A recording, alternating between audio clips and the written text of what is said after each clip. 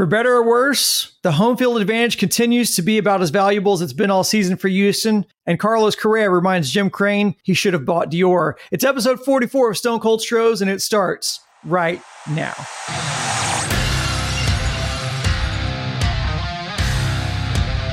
The Houston Astros, world champions!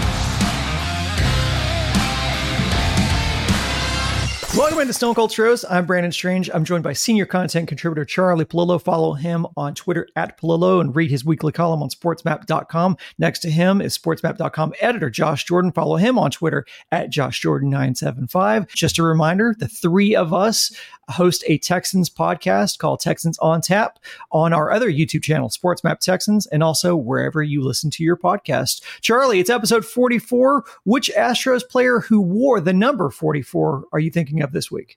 You used past tense, so I will follow accordingly. Unless something unfortunate happens with his career arc, Yordan Alvarez will be part of a number 44 retirement ceremony, but that should be a joint number retiring. Justin Verlander throws a wrench into the works because with the 2 World Series titles and 2 Cy Youngs, even though he's pitched a much shorter duration than Roy Oswalt pitched with the Astros, Roy Oswalt had the best, when you factor in length of body of work, the best pitching career of any Houston Astro ever. Better than Nolan Ryan, better than Larry Dierker, better than Roger Clemens, who was also a compressed window. Roy Oswalt was, well, wizard-like. And also so self-effacing that it took like 2 years into his career before he politely corrected the media, which had been calling him Roy Oswalt. And a quick shout out also to Danny Darwin, who wore 44 for about a half decade here. One of the better nicknames in Astros history, Dr. Death, for his mean on the mound.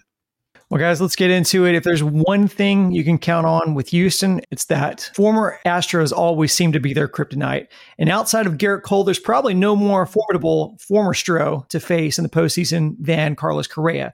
In a team full of postseason vets, Correa's leadership probably doesn't make the difference here on Houston. But how critical of an edge does it give a team like Minnesota? Well, when he hits, a whole lot. Intangibles are only valuable if they are supporting tangibles, as in Astros catching. I know, I'm getting ahead of the script. Carlos Correa was a bad player this season, right? Collecting his $33 million in the first year, the 6 years, $200 million, for which he settled after the Giants and Mets pulled the contracts. He flunked the physicals. Correa was a .230 hitter with an OPS of .711. Defensive metrics falling off, ankle problems, plantar fasciitis that had him on the injured list. He didn't even play the last 2 weeks of the regular season. Well, over the first 2 games of this series, best overall player on the field. Yordan with the 3 home runs, but Correa impact offensively, defensively. I don't know if he processed it to say, remember, I was a pretty good shortstop too, when he made just a spectacular play. And that arm throwing out Jeremy Pena for the last out in game 2. But Correa, he was an Astros version of Mr. October, tremendous clutch resume. There were some ups and downs, but the overall ups, right? He vaulted forward in postseason play. So the leadership and all that is great, but if you're going to hit cleanup, you better hit. And in game 2, he knocked the Astros senseless. Yeah, he's got that edge. He knows how these guys approach hitters, what they're trying to do in these scenarios. I mean, think about it. He's the guy that runs to the pitching mound every time. So he was there for all those conversations of how do we want to attack this guy? What do we want to do here? He mentioned in the postgame show, he knew, when Framber was pitching against him, there's that last at bat that they were going to pitch the ball down to be a sinker or a changeup. He knew what Maldi was going to be dialing up for him, and he made the adjustment there. So that's not going to change. He's going to have intel for pitchers on his team, hitters on his team, but that's okay. The Astros are really good, about talking with each other, what they're seeing from pitchers and making adjustments. So that's something they're going to have to do, but it is a little weird seeing it, with Correa in your own building, but hey, it's the postseason. The Astros are no strangers to Garrett Cole and George Springer and Carlos Correa, and having to face Garrett Cole after him playing on your team. Astros have been through this before. They got to hit the ball better. They got to score some runs. So, Josh, you're suggesting that Carlos Correa in that 2 RBI at bat outsmarted the genius catcher? Correa was always a thoughtful and expansive interview on here.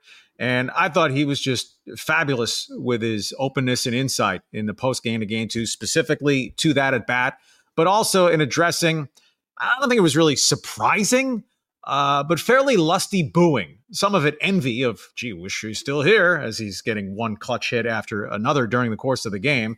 But it grew into a louder booing than I thought, as much as anything in-game envy. And as Correa said, I'm not going to make anything of it. I'm not on their team anymore. They want me to strike out every time. Yeah, I would just point out, nice. Maybe pitching inside a little bit more.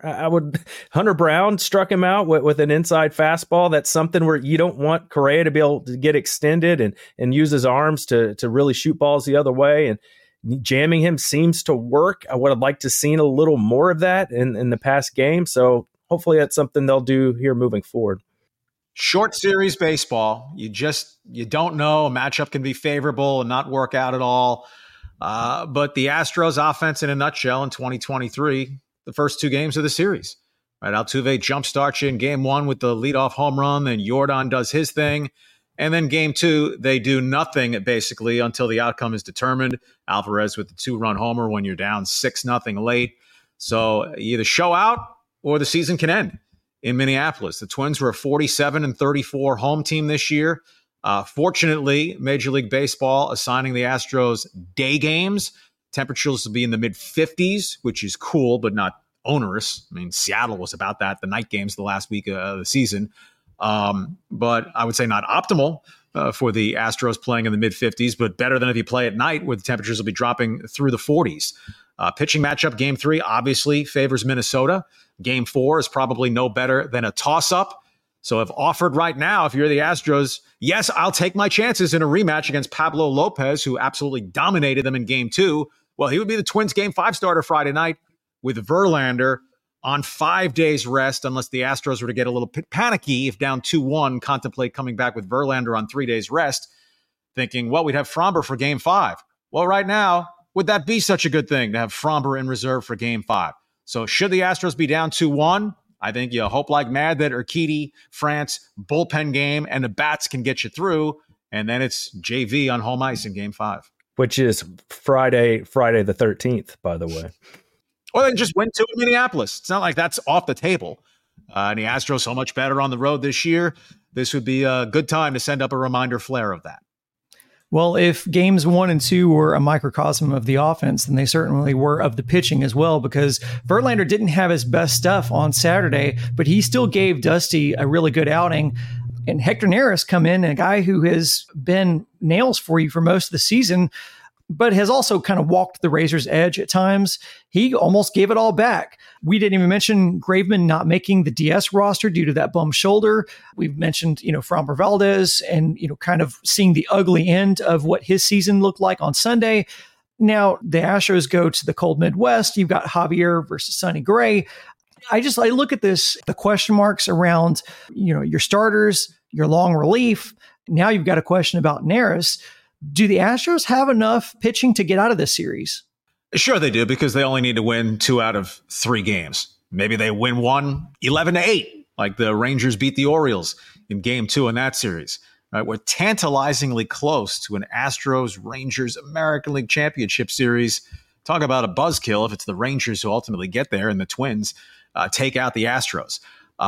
Sonny Gray pitched twice against the Astros this year. Well, it was very early in the season.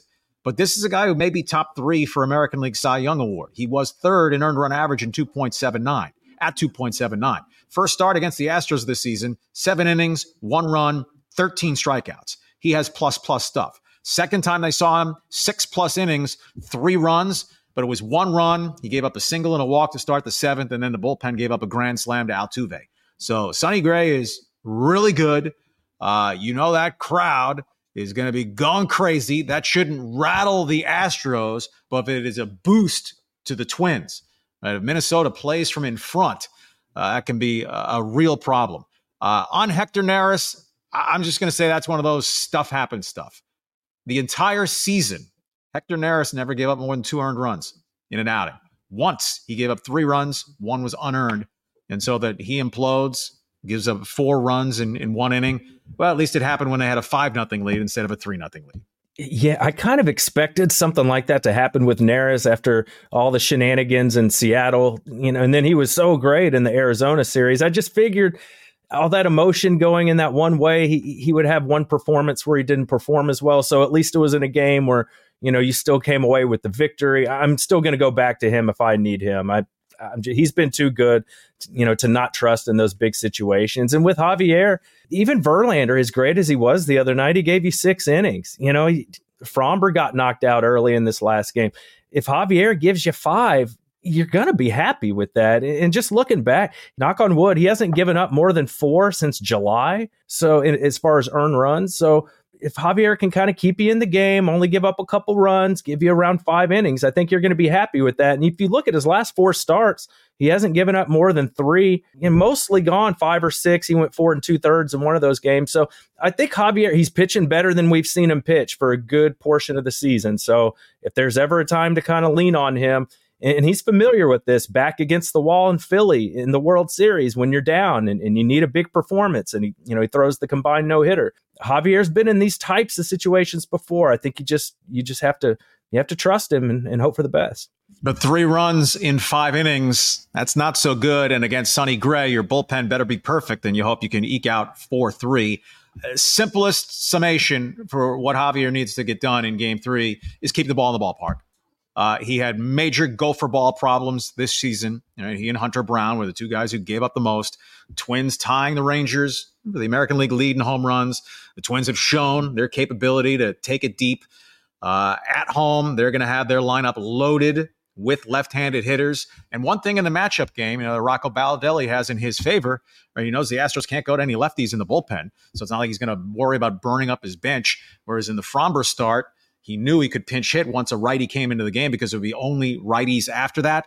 The Twins have a good ball club, right? The Astros aren't much better than them overall in this series. We'll see whether they turn out to be better than them in Minneapolis. So, guys, with Jeremy Pena being in a extended home run drought since July, him hitting in front of Maldonado seemingly neutralizes anything he does with the bat, unless there's guys on in front of him. Sunday, Jeremy singles to lead off the bottom of the 3rd. Maldi then abruptly hits into a double play. And then down 5, bottom of the 5th, Pena doubles to lead off. And instead of pinch hitting for Diaz when you need runs, Maldi again bats, and he grounds out softly into what in all likelihood would have been another double play had Pena been at first. The issue really seems to be the Astros chose to carry guys like John Singleton and Gray Kessinger instead of carrying a 3rd catcher like Cesar Salazar. So they don't have the insurance to sub in Diaz earlier in the event that he gets hurt. So it tells you from the onset that Dusty has no intention of lifting Maldi in these games until, like Sunday, it's late and the game is all but out of reach. Could Dusty's trust in Martin Maldonado be one of the Astros' biggest weak spots this postseason? Well, there's no question about that, because it was one of their biggest weak spots over the entirety of the season.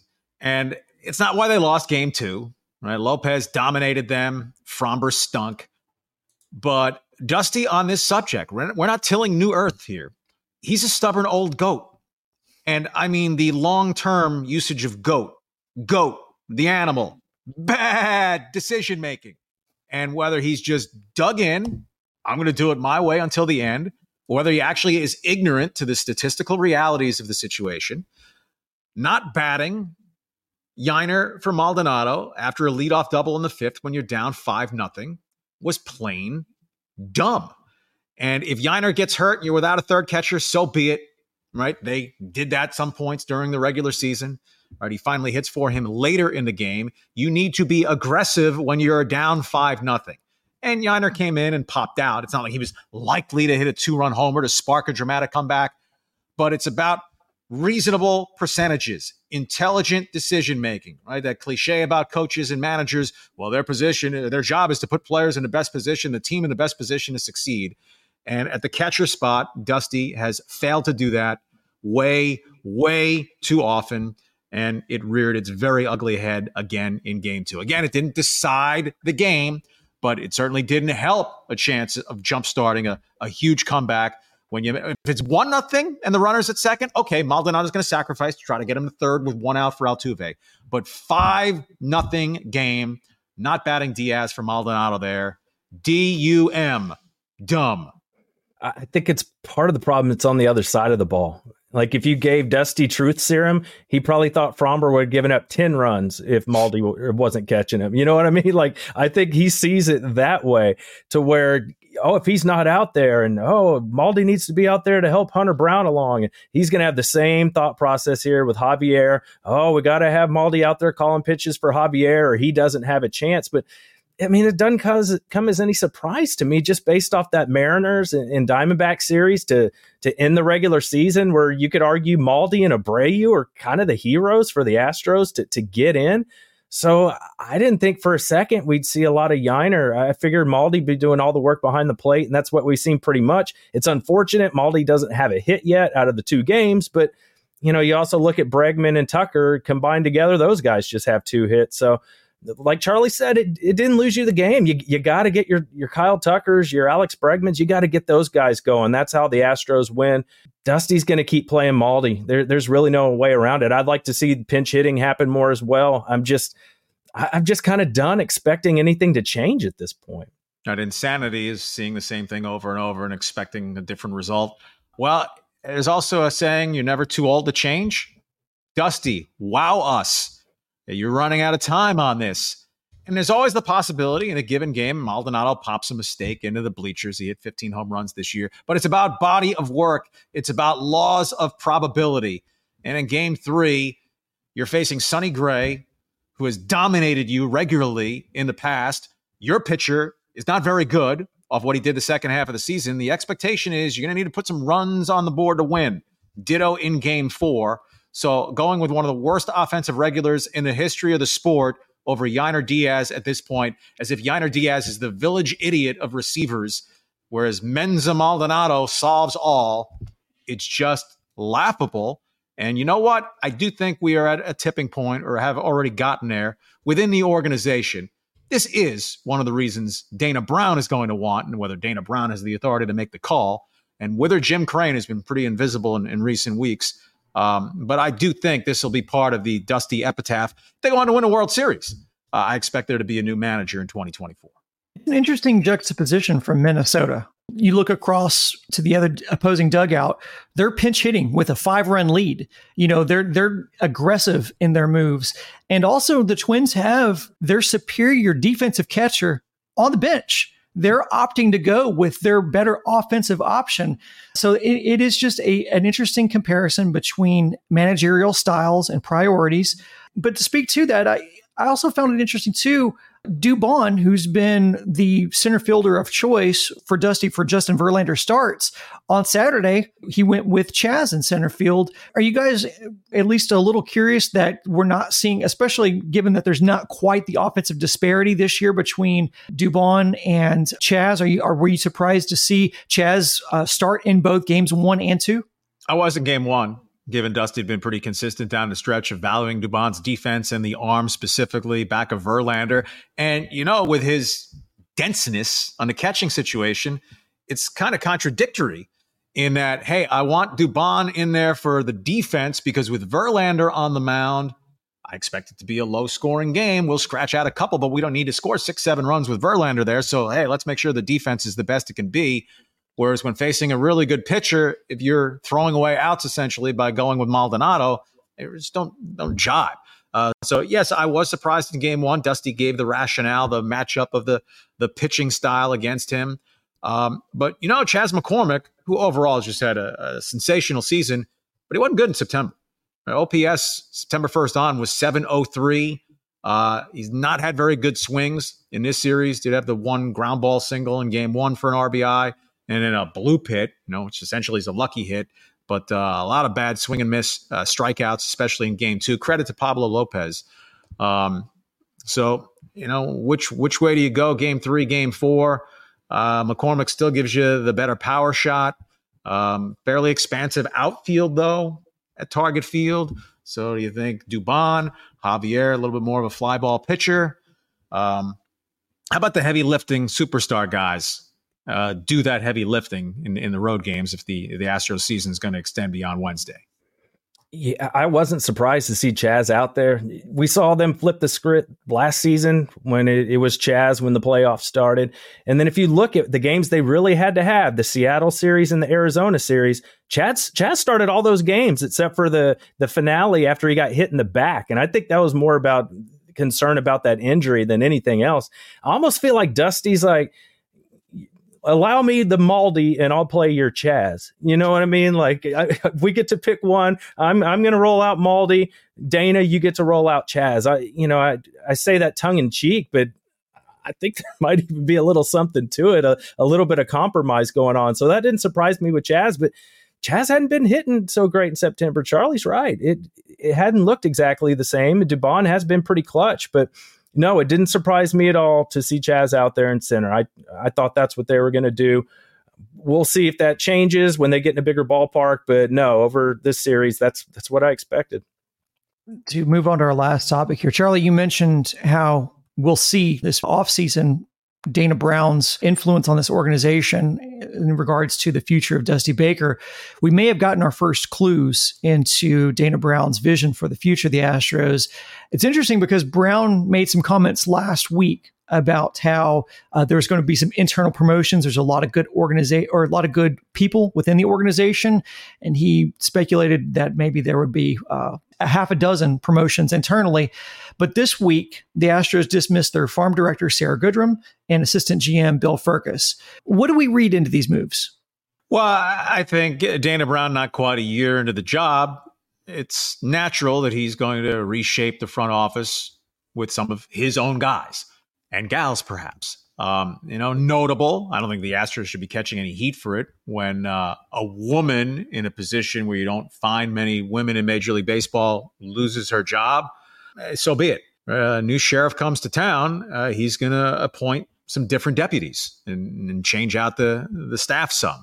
So, assistant general managers, whether it's someone that he's worked with in Toronto or Atlanta that, hey, when I can open up a position, I want you to come there. Or maybe those are promotions from within addressing these couple of positions. But I don't think there's anything really surprising or shocking about it. If Dana Brown's the general manager, he should have the right to flesh out the front office as he sees fit. Yeah, I'm not surprised they're going to make some moves, but who they decided to get rid of is where I'm kind of like, Bill Furcus was promoted to assistant GM last offseason after they told Click not to come back after winning the World Series. He was kind of the face of the front office during that period when Crane was kind of running things behind the scenes and they hadn't hired a new GM yet. To me, Furcus is almost kind of the face, along with Bagwell, of the Abreu deals and the Brantley signing, and with him being injured this year, and of course the Montero extension, him finishing with an ERA over 5. So I think it's kind of interesting. It looks like kind of Furcus here is taking the bullets for all the back of the baseball card stuff, and that's just me speculating. I'm sure there's a lot of other stuff going on behind the scenes that I'm not aware of. But that's what this kind of looks like to me. And he goes back 10 years with the organization, was with Luno. I don't know if you guys watched that documentary with all those Wall Street guys and that kind of stuff. He's been around those offices. He knows those guys. It shocks me a little bit they're going to push another Luno guy out, but that's why it jumps out to me. He was kind of the face of all this Abreu stuff. And I wonder if this was Crane and Dana Brown being like, yeah, let's make it look like he's accountable for this. Let's get him out of here. Look, Dana Brown's a farm system guy, player development, drafts. That's his background. The Astros farm system is weak for a number of reasons. And like they just made one botched pick after another, but the farm system is very weak. And it's why, along with the major league rosters, the Texas Rangers' future over the next several seasons looks much brighter than the Astros. And the Seattle Mariners go out and ambitiously add Shohei Ohtani's bat, right? Forget about the arm. The Mariners are going to be a real challenge as the Astros are getting toward a transition phase with some age and pitching questions.